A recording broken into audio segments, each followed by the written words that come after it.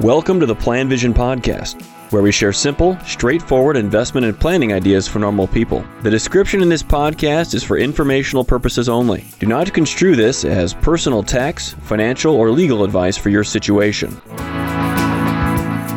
Hello, this is Mark Zoril with the PlanVision podcast. And recently I did a podcast where I discussed how retirees can withdraw money or live off their money out of their retirement accounts, essentially rebalancing the funds as they go.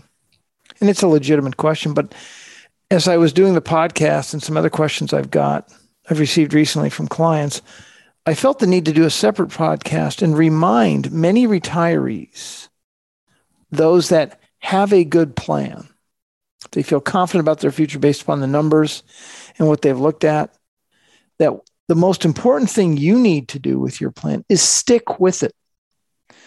Do what your plan is designed to do. Now, what do I mean? I want to talk through some of the components of the plan. And for those that we've worked with, we've done this. We've kind of gone through the numbers and discussed some of the features in the plan. So let's go through these different broad categories. First of all, expenses. You have some sense of expenses. Now, maybe you don't have a budget or you've not written these down in detail, but you have a general idea of how much you're going to spend as a retiree.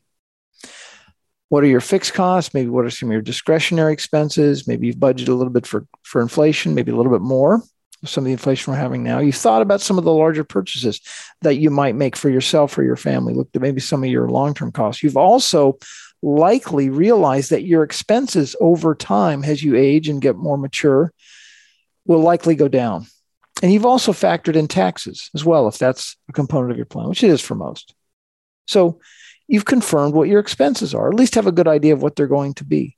You've also realized or have a sense of when you're going to take your pension, your Social Security, and how that will impact your plan. And taking it at different dates may not have much of a big impact anyway, but you've got a sense of where that's at.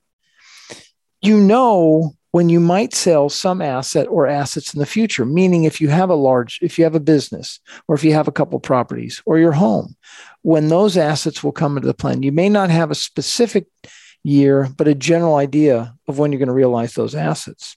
You've also evaluated your investments and have an idea of the range of possible returns that they could produce over the long run.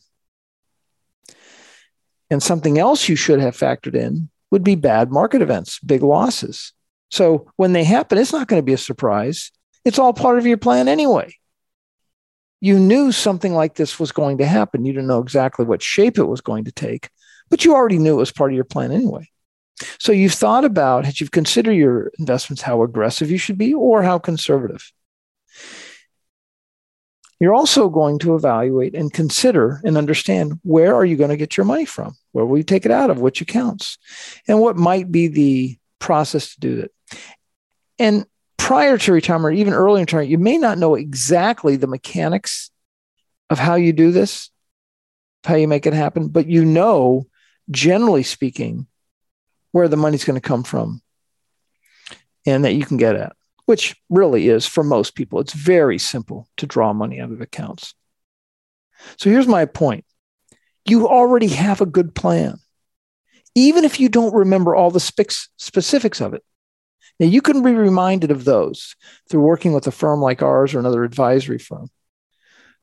But it's that simple. Once you arrive at this plan, just keep doing it.